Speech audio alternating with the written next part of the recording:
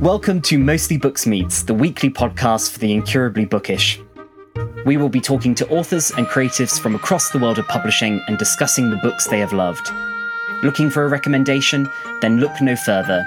Head to your favourite cozy spot and let us pick out your next favourite book.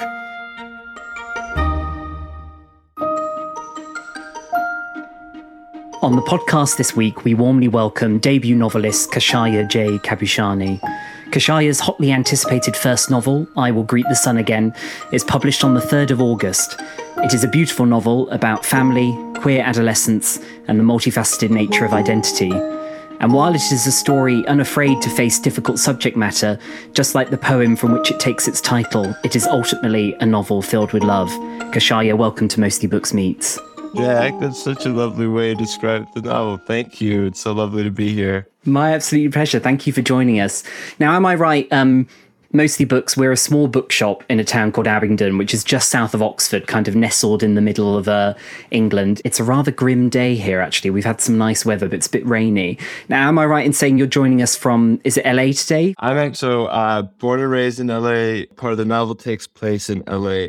I live in San Francisco, so I'm joining you from San Francisco from a equally grim and cloudy day. Yes, I've heard the weather in San Francisco is notorious for tourists sort of arrive thinking, oh, California, you know, it's in our imagination, it's going to be gorgeous, but actually it's quite a foggy, wet place, isn't it? Yeah, it's cold. I've spent several years living in New York, and I tell friends, I don't know if it's because of the fog or what it is, but I have been more cold here in San Francisco than the winters of New York. So that goes to show you. And I realise now I'm probably being a bit of a stereotype by being British, and I've already started by talking about the weather, which is terribly boring of me. Because we're here to talk about your novel. Now, this is your first novel, and it's soon to be, at the time of recording, it's not out here just yet in the UK. But how long have you been with this story, with this novel? Because it must be such an exciting and important time for you to kind of know that it's just on the cusp of kind of entering into the world and finding its readership. How long have you been with this story now? Yeah, Jack, it's so surreal. As you say, we're approaching publication, and I'm just thrilled for it to reach readers, if I would be so lucky. And to answer your question, I think of it twofold. So there's kind of, to use a boring term, there's like the professional aspect of it, which when I say that, I mean about 5 years ago when I decided I wanted to move to New York. I wanted to go to graduate school to study writing in order to really give myself the best chance to write this book, and then go through the process of finding an agent and having it sent to editors, et cetera, et cetera. So that's been a process of about 5 years. But on a more personal level, I think this story has been with me for as early as my first memories. And I say that because I remember as a very young person, you know, the novel is written in a young person's voice, and it all takes place in the immediate present. And I remember as a very small child, when certain things were happening in my life, I remember narrating those things to myself as though I was my first reader, and it was a way to make sense, but also celebrate the things that were happening, and whether it was being in Iran or being in Los Angeles, falling in love and meeting people, you know, all those things that sort of take place in the book. So yeah, in some ways 5 years, and in some ways it's a process of 30 years with this book. Absolutely, as I'm sure it is for most novelists and for writers, that in some way, whether it's their first or whether it's, you know, their 15th, that story has, you know, been a kind of part of them for a long time. And I love you describing it sort of being a young person kind of almost internally narrating your life, because I think we all have our own different kind of internal worlds, and how we process the world as well, how we process what's happening to us, you know, the world around us. And I'm sure for many that kind of narration is a way of taking control of that and processing that.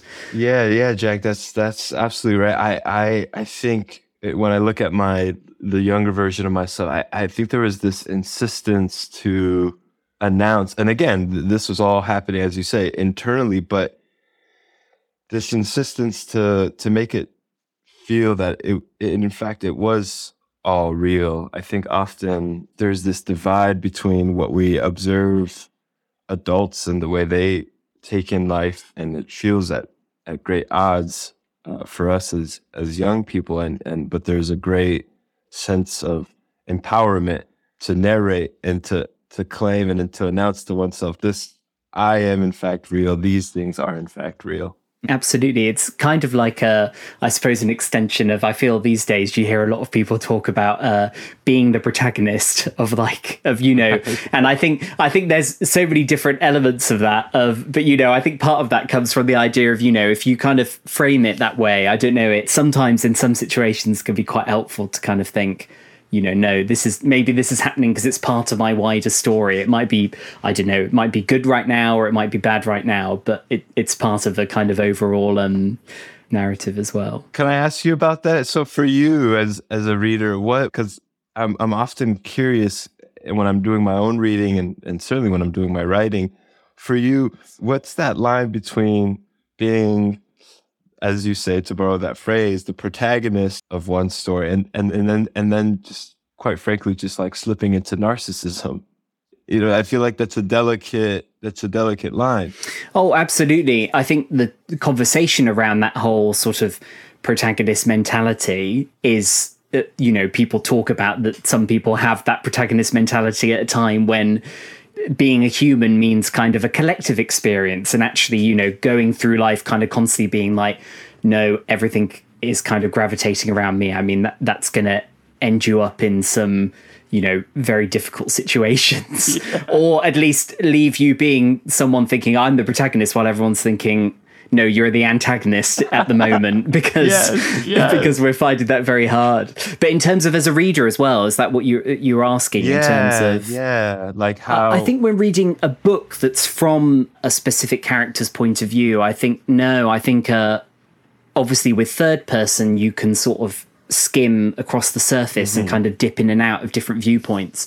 But I think from first person, I think it's just very immersive. I don't think it ever stims over unless the character is being portrayed as a narcissist. Correct. I don't think it ever goes in that direction. I think instead you're just aware of, you're taking the back seat and you're kind of observing the driver as they kind of navigate the landscape around them, which is you know, as a reader, a really wonderful experience. Yeah, I find it to be a miracle that we continue to have, and are very fortunate to have, these first-person narratives, and so many writers, their ability to take you into their experience, to include you, although it is a first-person narrative, and it might be very specific to their identity. But anytime I come across these first-person, I'm so amazed how included I feel as a reader, even if they are, as we're saying, like, ultimately the protagonist, and we're living in their consciousness. Absolutely. And, you know, as you said, no one character's experience can be true to you. I mean, I think it'd be terrifying if you picked up a novel and you think, wait, is this actually my, you know, life? But, you know, you come across characters that, you know, you think that experience can't really speak to anything I've gone through. But I think what's always amazing is that doesn't mean that you also don't find many points where you think, oh goodness, you know, we're all the same, you know, there's many experiences which aren't unique. You think they are when they're happening to you. And there's a great comfort in that. I think it's one of the comforts of reading, is actually realizing that it doesn't matter kind of what the experience, we can feel alone sometimes, but actually we're not. What you're experiencing at any given moment is being shared by, you know, many other people, if that makes sense. The gift of literature right there. You just articulated it. Yeah. Yeah. We're not alone. And in terms of you as a reader, have you always been attracted to the written word, you know, from a young age, or did it come later on for you? What's been your relationship with it?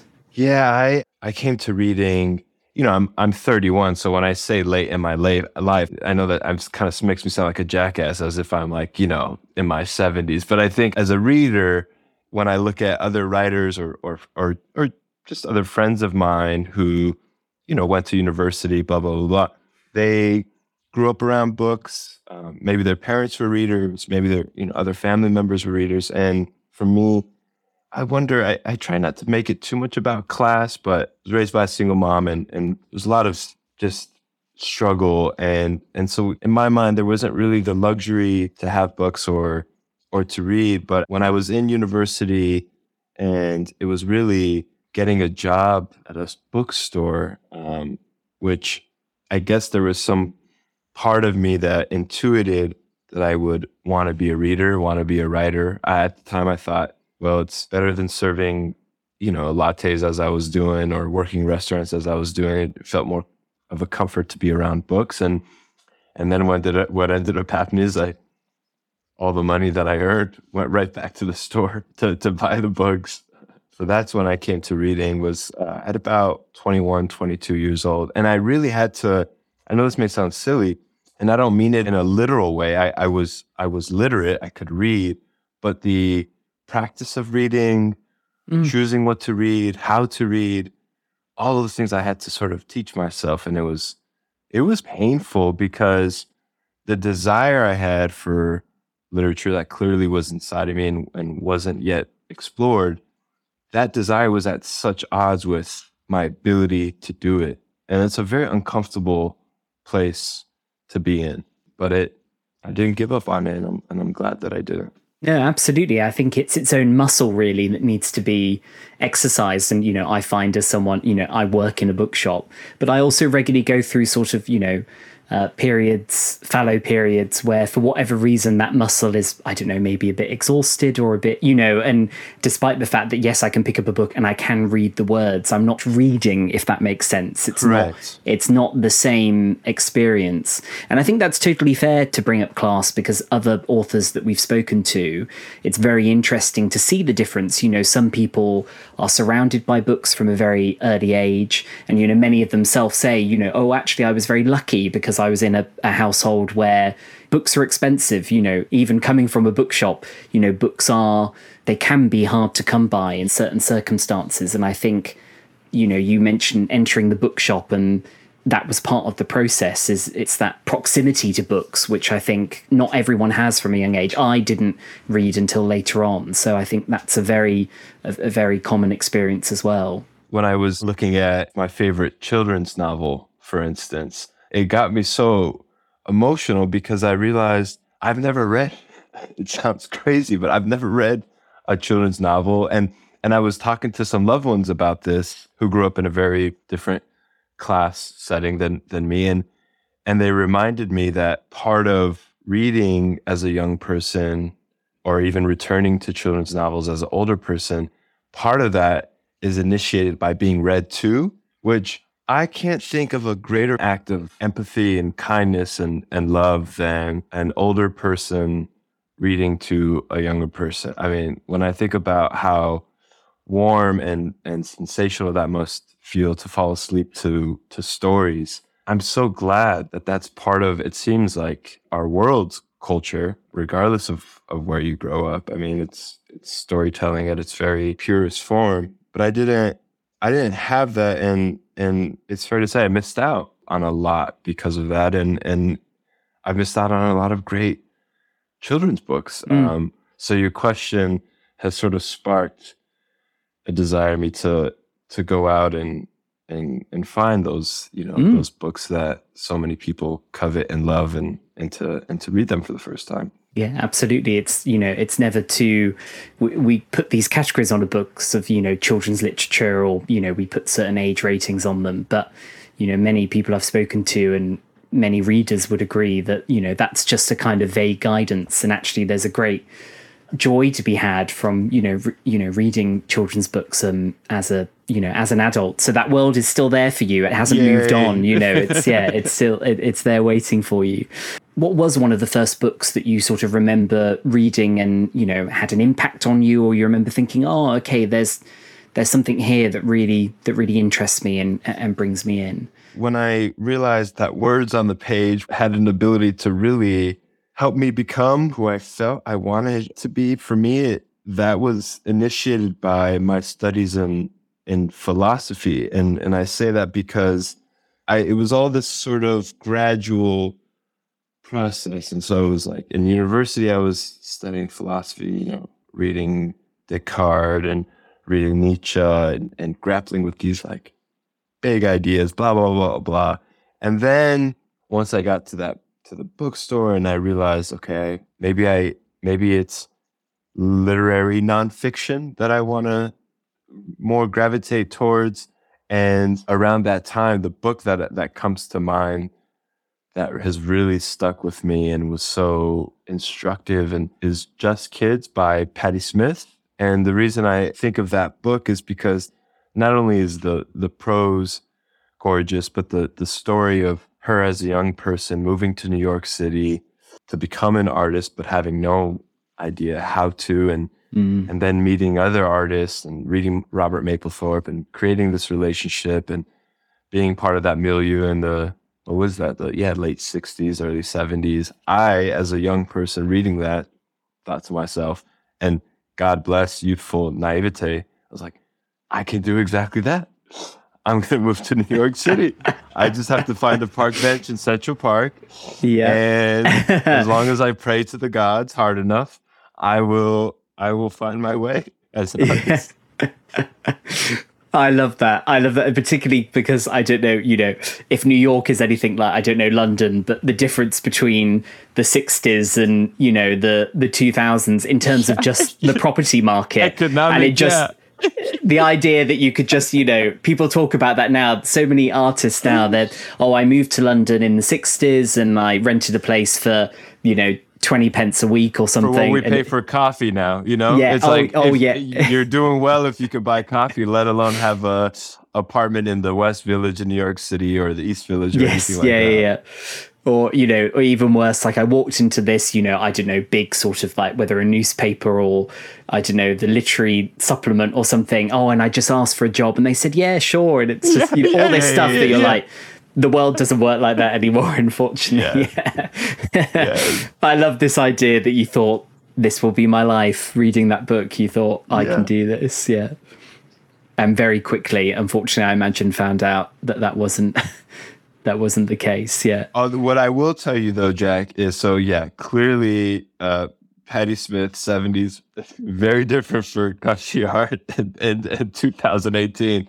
But what did fall into alignment was I rented a shoebox apartment and found a job at a restaurant to work as a waiter. And I remember specifically thinking this to myself, particularly because of what you're talking about, economics and whatnot. I remember I felt I was the luckiest person in the world that I had a roof over my head and I had work and anything else in between I could do. And that's, I guess, the draw of these great cities, whether it's London or New York or San Francisco or Paris, is like, if you're fortunate enough to have work that allows you to pay your rent, then you can. I remember just taking the train downtown to places that I would never be able to afford to live in, but just sitting there and being amazed by the diversity and having the context to know of the great writers. I mean, I remember walking by a brownstone where James Baldwin lived, wow. and he is just a hero of mine. Yeah, and I remember just looking there. I was like, I'm in the same city as this person, and as you said, vastly different realities economically, but I was still there, and for me that was enough. And yes, because of course, I think I've got James Baldwin is one of your sort of front quotes. Yeah. What do we call that in the epigraph? Yeah, he has played a great influence, not just a work of his that I read, but also the courage to do it. I think when I listen to his interviews and read his works, there was this beautiful rage that he had and brought to the page, and also this insistence to make meaning of his own experiences, and that was really instrumental for me. Yes, and he seems to be one of those writers and thinkers that I feel like it doesn't matter what the subject being discussed is, but There always seems to be a James Baldwin quote that, kind of aligns for it of any kind of conversation, because, as well as a writer, he was a sort of a thinker, a kind of public intellectual. And it never ceases to amaze me, but there always seems to be a really beautiful, succinct, straight to the point, no kind of messing around James Baldwin quote for most kind of conversations or discussions. Yeah, exactly. Are there any sort of fiction books that you remember in your kind of early explorations of reading that you remember sort of standing out for you? This goes back to your point or our conversation at the very beginning about reading narratives that on the surface, or even as the narrative unfolds, doesn't align with as a reader, with our personal experiences, but brings great solace. And Tessa Moshfegh's debut, no, it wasn't her debut, her second novel, I believe it would be Eileen.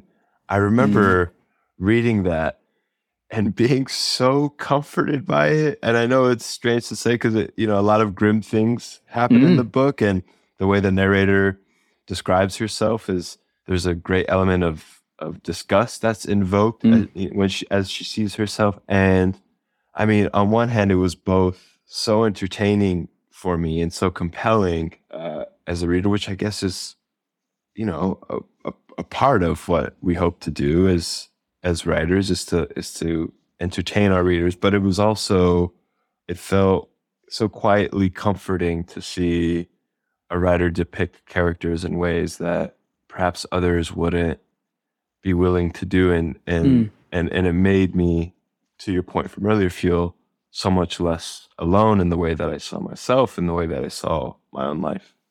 Yes, she's an interesting. I haven't read Eileen, but I have read. It's coming to the screen, so you it might is, have isn't a it? chance. So I need to read it before it does. But I have read My Year of Rest and Relaxation, which is another sort of difficult central character who on the surface has basically every privilege imaginable, like independently wealthy, talks about sort of being beautiful all the time. So very little to almost enamor or kind of make you feel, oh yes, that's like me. But I don't know, that it's such an interesting read because you find yourself sort of sucked in. And again, there's an element of looking at those kind of messier sides of humanity, those crevices in people, those kind of dark corners, that there is just something fascinating and something, yes, even if it doesn't directly relate to you, something incredibly comforting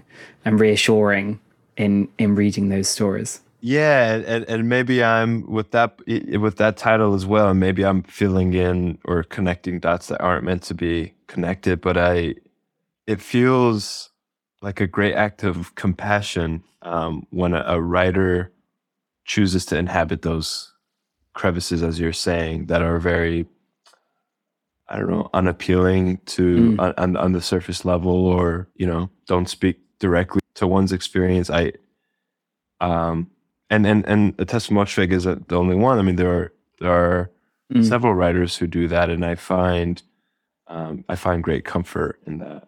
And in terms of sort of bringing you forward to the present day, your book is soon to come out in the UK. Forgive me, is it out in the US yet? Or so we're just about a day or two behind the UK. I think we're publishing August 1st. Right. Okay. So also on that, I know sometimes it can either be pretty much spot on, or sometimes there can be a sort of couple of months difference between the two. So yes, your book is soon to kind of enter the world and become its own thing. And for you today, as the writer, do you still have time for reading? Do you still find yourself reading, as you were writing, or as the publication process is coming up? Jack, I don't stand a chance as a writer if I'm not reading. I know when I listen to other interviews with writers, especially writers who have been doing it for quite some time. I remember hearing, for instance, Zadie Smith say that she looks forward to finishing a manuscript because she knows she'll then return back to reading or catch up on titles that she's been wanting to read. And I admire that, because I imagine you're really focused in and locked in your own work. But for me, I'm kind of a leech. I need to borrow from other people in order to gain momentum for what I'm working on myself. And so there are some periods where I'm of course reading more, but ever since that bookstore, I haven't really looked back. I've just keep my face between covers. And in terms of the, last maybe 6 months, let's say, what books have really, really stood out for you? I'm gonna look at my stack here. I should say poetry is incredibly important to me, but in most contemporary I never read Doris Lessing's The Golden Notebook. So that's something that I picked up that I've been reading in the last 6 months. J.M. Coetzee, is that how to say his last name? I must confess, this is terrible to admit. I love that because you're a former bookseller and I'm a current bookseller, and neither of us know. That's how I would say it, but whether that's we'll go with that. His work was really and has been really important because he writes. I guess we would call it a trilogy. I mean, he's written many titles, but writes about boyhood and about coming of age. Discovered Ian McEwan for the first time as of late. Read the title Amsterdam, which what an extraordinary writer. And the last I'll say is Lauren Groff, who's an American writer. Her novel Fates and Furies, which I love because a lot of it took place in New York City. When I'm looking for new things to read, for me, what initially pulls me in is the voice on the page, and then if there is subject matter that's similar to what I'm interested in writing about, that's kind of a perfect marriage for me.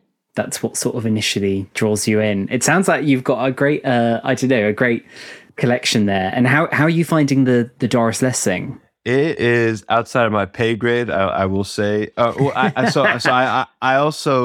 felt this with, and I hope this isn't a controversial point, but I think Middlemarch is probably the best book ever written. I can't think, by George Eliot. George Eliot, yeah. Just on a sentence level, I couldn't believe how decadent the sentences are. And the reason I thought of Middlemarch when you asked me about Doris Lessing is because I feel when it comes to the level of craft that Lessing and, for instance, George Eliot were working with is so above my abilities. And this goes back to what I was saying of building that muscle to teach myself how to read. And so there's a part of me with Middlemarch or with The Golden that wants to just sit, and you hear people talk about for 2 weeks, I didn't move off the sofa and I was swept away. I wish I could do that, but I take in a paragraph or so of some of these sort of classic titles, and then I'm like, I am so satiated. I don't know what to do with myself. I need to go for a walk or something and come back to this. So that's been my journey with The Golden Notebook. Yeah. And it's the Middlemarch, bringing up Middlemarch, that's interesting because not too long ago, I bought a copy of Middlemarch because I thought, I should read some more of the kind of the classics, just try them out. And Middlemarch, for some reason, I thought that seemed like the one for me. And I'm in a similar story to you. I'm reading it quite slowly. I'm sort of digesting it bit by bit. But I must agree, from the early parts that I've read, it really just, stands out as, again, very human, very humorous. I was really struck by how funny it is. Hysterical. And the commentary on the mores and the social norms and marriage and why and sort of this devotion to higher thinking and spiritual thought and the criticisms of that. That's what I'm saying. To use a canned phrase, George Eliot holds no punches. She's going for them all, and I just admire that so much. And I think, I think it's not controversial to say. I mean, I think it was, Virginia Woolf who said, I think she called it the only serious novel that's been written in English. Her opinion was that before her contemporaries, that was the only thing that was worth reading was Middlemarch by George Eliot. Chills. Wow. Yeah. I mean, what a compliment to receive. Yeah, absolutely. So yeah, you share that opinion with Virginia Woolf. So you're in good company. You're in absolutely good company. And if you want, apologies if you have seen this, but every time I hear Doris Lessing's name, I always have to recommend, if people haven't seen it, the video of her learning that she's won the Nobel Prize, because it's very funny. It's okay. I'm gonna make it's sure to very remember funny. to watch that. It's on YouTube. Yeah, she's getting out of a taxi with I think her son. They've just gone to get food somewhere in London, and it's not the reaction the reporters were expecting at all. At all. She had no time for so it's a good. I won't spoil it, but it's a funny video. She was a bit of a character, I feel.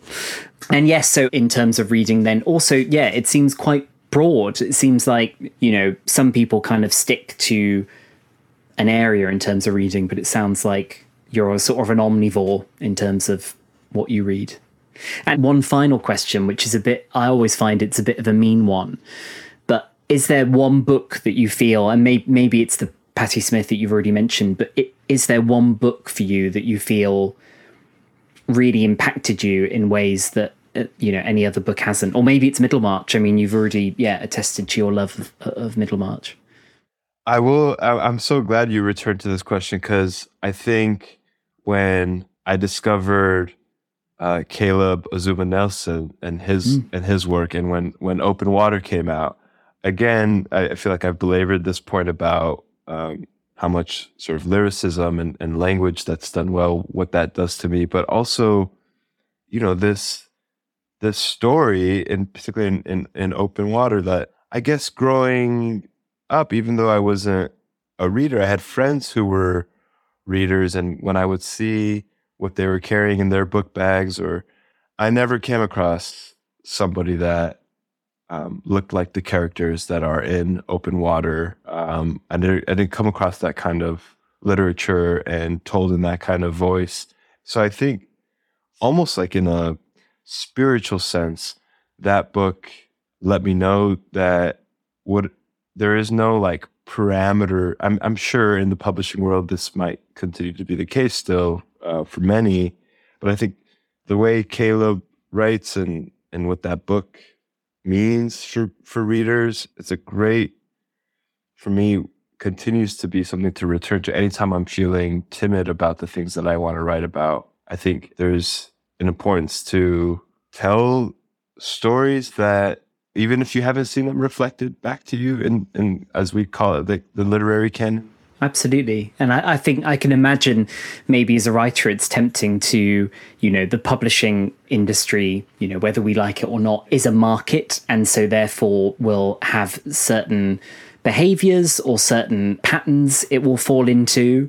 And I can imagine it's tempting to go, well, because I haven't seen anything like this yet, there's no room for that. But I think what many writers prove is that there is room, you just have to make it. And some stories kind of pierce through that pattern, and they can have that impact of suddenly you're seeing that represented there, or that story being reflected back. Yeah, it's that I was actually just thinking about this yesterday. I was admiring and appreciating both what the my editors have allowed for, and I was also marveling at my willingness. I remember there was a point where part of I Will Greet the Sun Again takes place in Iran, in Isfahan in particular. And I remember at one point thinking, there's no way they'll let me get away with this. Like a young person telling a story about, present, kind of contemporary Iran. Usually the narrative is about,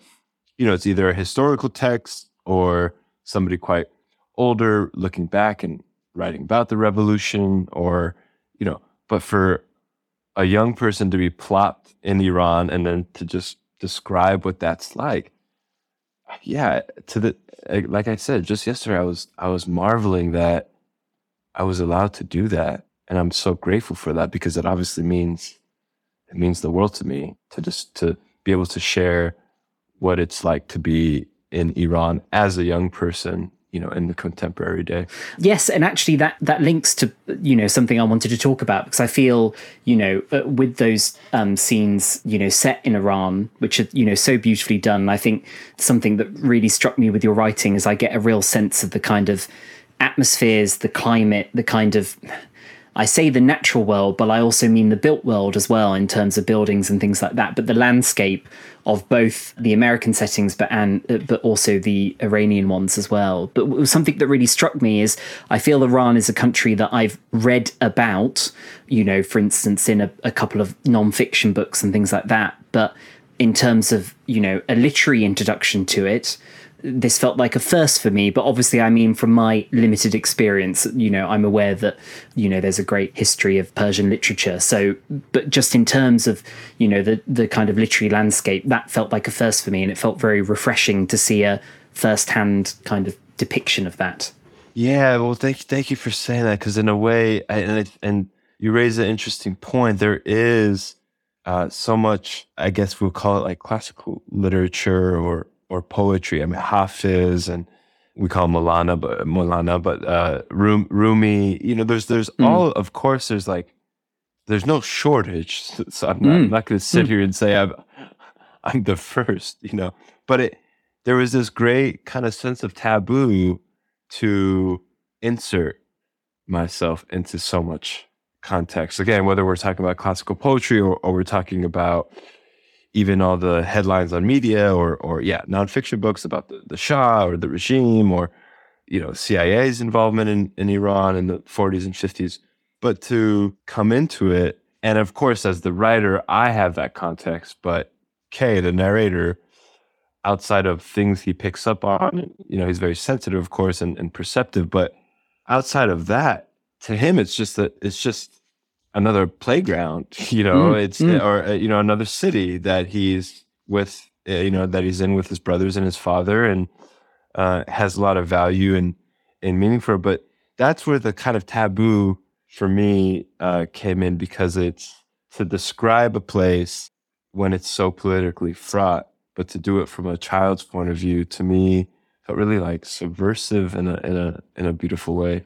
No, absolutely. I would agree. I would say, depending on the narrative attached to a place, some places are sort of almost denied beauty. They're denied the ability to talk about, every country will have its kind of beautiful landscapes. It's, and places to see. And because you're seeing it through a child's eyes, we share with them in the swimming or the viewing of the bridge at sundown, we share those experiences with them.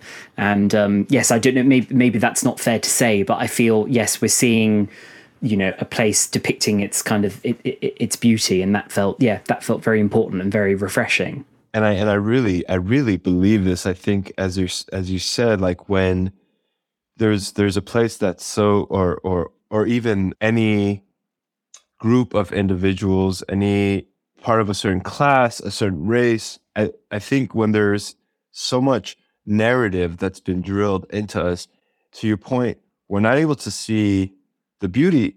We also aren't afforded to see the ugliness, because there's just so much.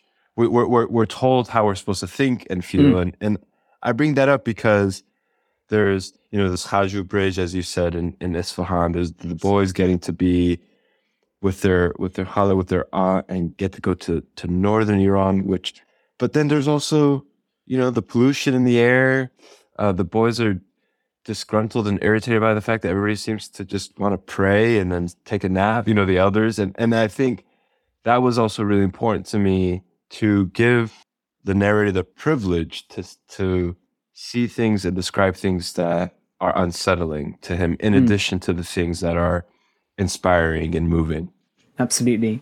And in terms of, earlier we talked on, you saying that in some way the story's been with you for sort of a few years, but really it's kind of been there, very early on.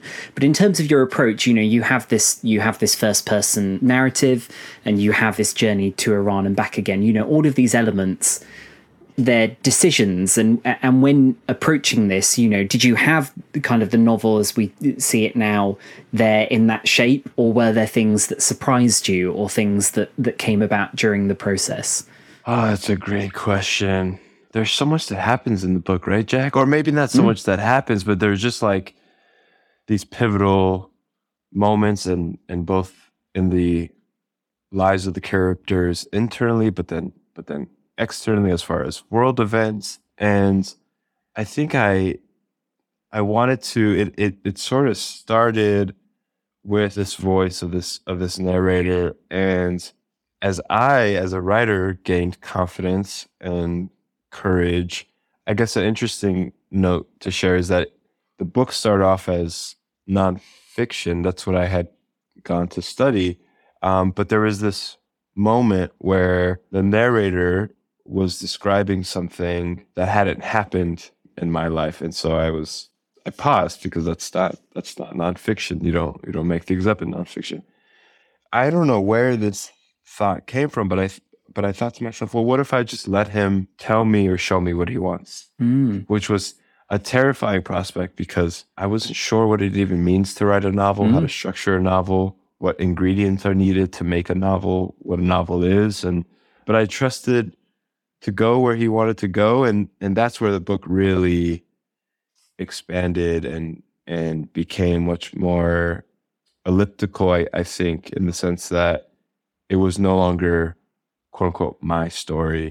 I was just the person penning it. I was just the laborer, so to speak, which was a very thrilling and, as I said, terrifying prospect. But I'm glad that that's the way it all ultimately worked out. Absolutely. And what an exciting, I don't know, what an exciting and sort of beautiful moment to kind of think that you're going down, one way, going down the kind of non-fiction route, and you can basically see the kind of the journey ahead of you. That's exactly it. You have it all mapped out. Yeah. And then someone grabs your hand and go, actually, no, we're going off this track and we're going down here, and you have no idea where that will lead. To this very day, like, maybe I need to make that part of my gratitude prayers every morning, because there's no, like, with my bio, it's like very evident, this is a very heavily autobiographical novel and pulls from my lived experiences, and yet the narrator Kay gets to experience things and makes choices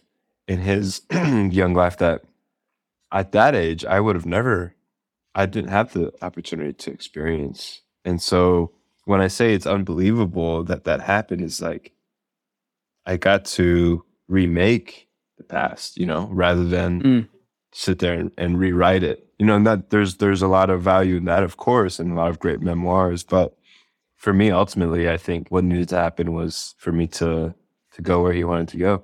And it's what's interesting about that as well is I feel I can actually think of another novelist that we've had on the podcast this season of a very similar experience, started writing what they thought would be nonfiction and then found themselves going into the realms of fiction, which I really love hearing about, because I think because we think in terms of when you walk into a bookshop, you have the non-fiction section over here and you have fiction over here.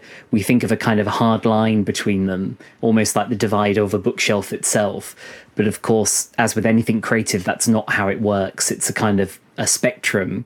And as you attest to, you can find yourself having wandered into that ground without realizing that you even passed a threshold, really, or once you have, you're already on that side.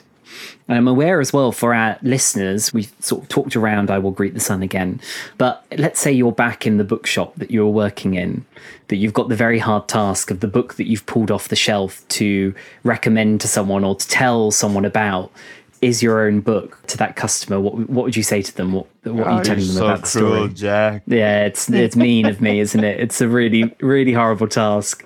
Yeah, because there's like, as earlier, as I said, there's so many events and moments, critical moments. So, it's hard to sort of describe the book in the kind of traditional way some of us do, as far as like pointing to plot. But if I was in a bookstore, if I was back at that bookstore where I work, and somebody came in and said, I'm looking for a book that you've read that you really enjoyed. Do you have any recommendations? And if I were to pull I Will Greet the Sun again from the shelf, I think I would describe it in the way that I've described these other books that have meant a lot to me, which is that it may be outside of your lived experience, but there's an authenticity and a warmth and a longing from not only the narrator, but also the other characters that could be very comforting. If nothing else, you'll get to live in a world that is perhaps very different from yours, and I think there's a lot of value in that. Lovely. That would be my elevator pitch, Jack. That would be your elevator pitch. Yeah, you'll get to live in a world other than yours. Yeah, but is that what we all want? That would work. That would work on me. Yeah, if I was in the bookshop. One thing I wanted to talk about actually is you mentioned earlier that poetry is a big love of yours as well, and that you read poetry.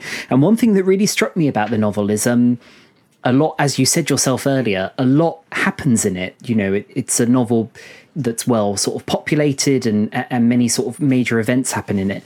You know, it's a slim volume, and yet so much happens in it, and yet the prose is not rushed. You know, we're not rushed through the story.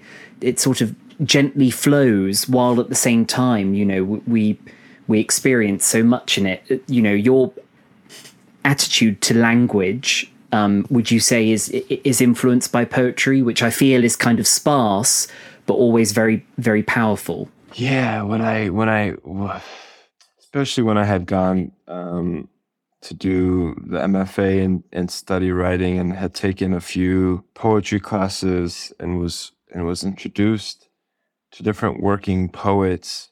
To your point, I don't want to say all poets do this, but certainly the ones that I have read and gravitated towards, there seems to be this desire and insistence to deal with, to confront, and to inhabit life's biggest themes, and yet to do it on the page as economically and gracefully and beautifully and uniquely as possible, which is an undertaking that I have immense admiration for, and that affects me very deeply. I mean, we talked about the sentences in Middlemarch and how I have to take a pause as I, you know, even between paragraphs, and I feel that with poetry as well. As I'll read a poem and I'll really sit with it, and it will in a way haunt me for days. And I actually feel like I'm a closeted poet. So I've been describing myself as of late, and I think that's what I tried to bring to the novel is dealing with very big themes, but doing it in a way that honors the language of the narrator. Wonderful. And for our listeners, would you mind sharing a segment from "I Will Greet the Sun Again"? I think San Francisco was listening to us because the sun has just emerged from beneath the clouds. Oh, wonderful. Saying, okay, don't that's call a me good... grim, you asshole. So the sun has arrived. So this is just a very short portion, and it's Kay and his best friend and his closest friend, Johnny. It's too hot to be inside, and we're too lazy to move, so Johnny and me sit outside in the shade, leaning back and cracking up, doing nothing at all. Still, unlike in class where time feels stuck, with Johnny it goes by so fast. Before we know it, the day is over, the sun long gone, and we still haven't eaten. So we go searching for loose change in the cushions of his mom's sofa, coming up with just enough to get ourselves an order of KFC's best new thing. One side of barbecue sauce, one ranch, passing between us the tiny paper box of popcorn chicken, taking our time, savoring each bite. But tonight, after we eat, instead of going inside, I tell Johnny we should walk over to the wash. It's been years since we've gone back. 2 days straight, and there's been all this rain. So while it's still full, I tell him, I want to sit by the river.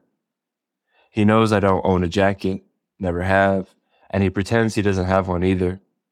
Just in our t-shirts and jeans, and we walk to Bassett Street, a few blocks down, then crawl underneath the fence. We sit together on the cracked concrete slope of the LA River, sitting alone with the moon as it lights up the stream below us, the water dark green, almost black, the highest and deepest I've ever seen it. High enough for us to dive in head first, if we wanted to. Johnny's sitting close enough so that our shoulders are touching, far enough for there to be enough space so it can happen. All it'd take is for me to tilt my face toward his, tilt it just the tiniest bit. He's older and he knows how this is supposed to go. But I don't. Instead, just imagining how it'd feel, the hairs above his lip prickling against mine, his hot breath. Thank you so much for that beautiful reading. That unfortunately brings us to the end of our conversation, but Khashayar, thank you so much for joining us. I will greet the sun again. It will be available at Mostly Books in our shop or online or from wherever you source your books from. Thank you so much for joining us. Jack, this was so much fun. Thank you. Our absolute pleasure. Thank you so much. And thank you to everyone who has been listening in on this season of Mostly Books Meets. Unfortunately, that is the last episode for this season and for 2023, but be sure to keep a lookout next year for the next season. Thank you so much.